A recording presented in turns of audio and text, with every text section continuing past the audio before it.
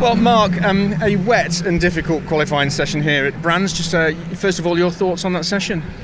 A little bit of frustration actually, because in FP1, FP2, those practice sessions we were looking quite reasonable, and we had a little bit of confidence coming into qualifying. But it seems that the greasy conditions suit us better than what the actual wet conditions do. So we've got to scratch our heads a bit more and find out why that is. What sort of a conversation do you have with your engineer and the team in that instance? I mean, is it quite literally just try something and see? I mean, not a lot of time to do that now. Well, to be honest, with me at the moment and where I am, a lot of it's actually him giving me some guidance on lines and technique, and because they can see what's going on with the other cars and they can relate that back to me. So we're not really at a stage where I'm fine-tuning things. I'm still making baby steps to try and improve. But there's a bit of frustration as we got out. We just chatted now, and of course we thought we would be maybe top 18, which was kind of the target. I know that doesn't sound massive, but for us actually would have been a big step. But we're 21st, and there's a few names behind us who should be in front of us by rights, so we can't moan too much.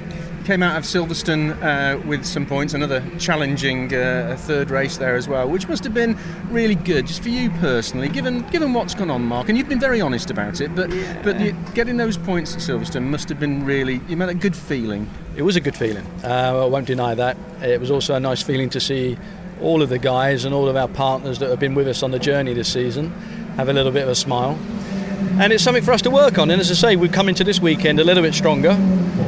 And I think maybe tomorrow, let's see what happens again. But if I could pick some points up tomorrow and finish the season, with something to reflect on, I'll be happy. You've had a lot of support on social media, and you've had some naysayers. Not so good support, To be fair, but there's an awful lot of people who are supporting you, and you must be aware of that. That must go round in your mind when you're sat on the grid saying, look, I'm my first year in, I'm doing my best, but thanks for the support, and that must mean a lot. It does. I mean, to be really honest with you, it's been quite humbling at times, because there's been some massive support.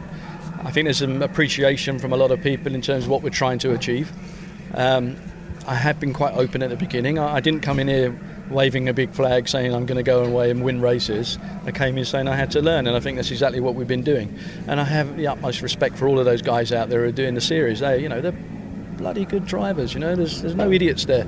And at the same time, I think yes, okay, we've taken some flack, because some people's perception is that we should be doing better, or let somebody else go in the car and do something. But listen, there's a lot of work goes on behind the scenes, not just with me, but a team of people to get the support financially to do this kind of racing.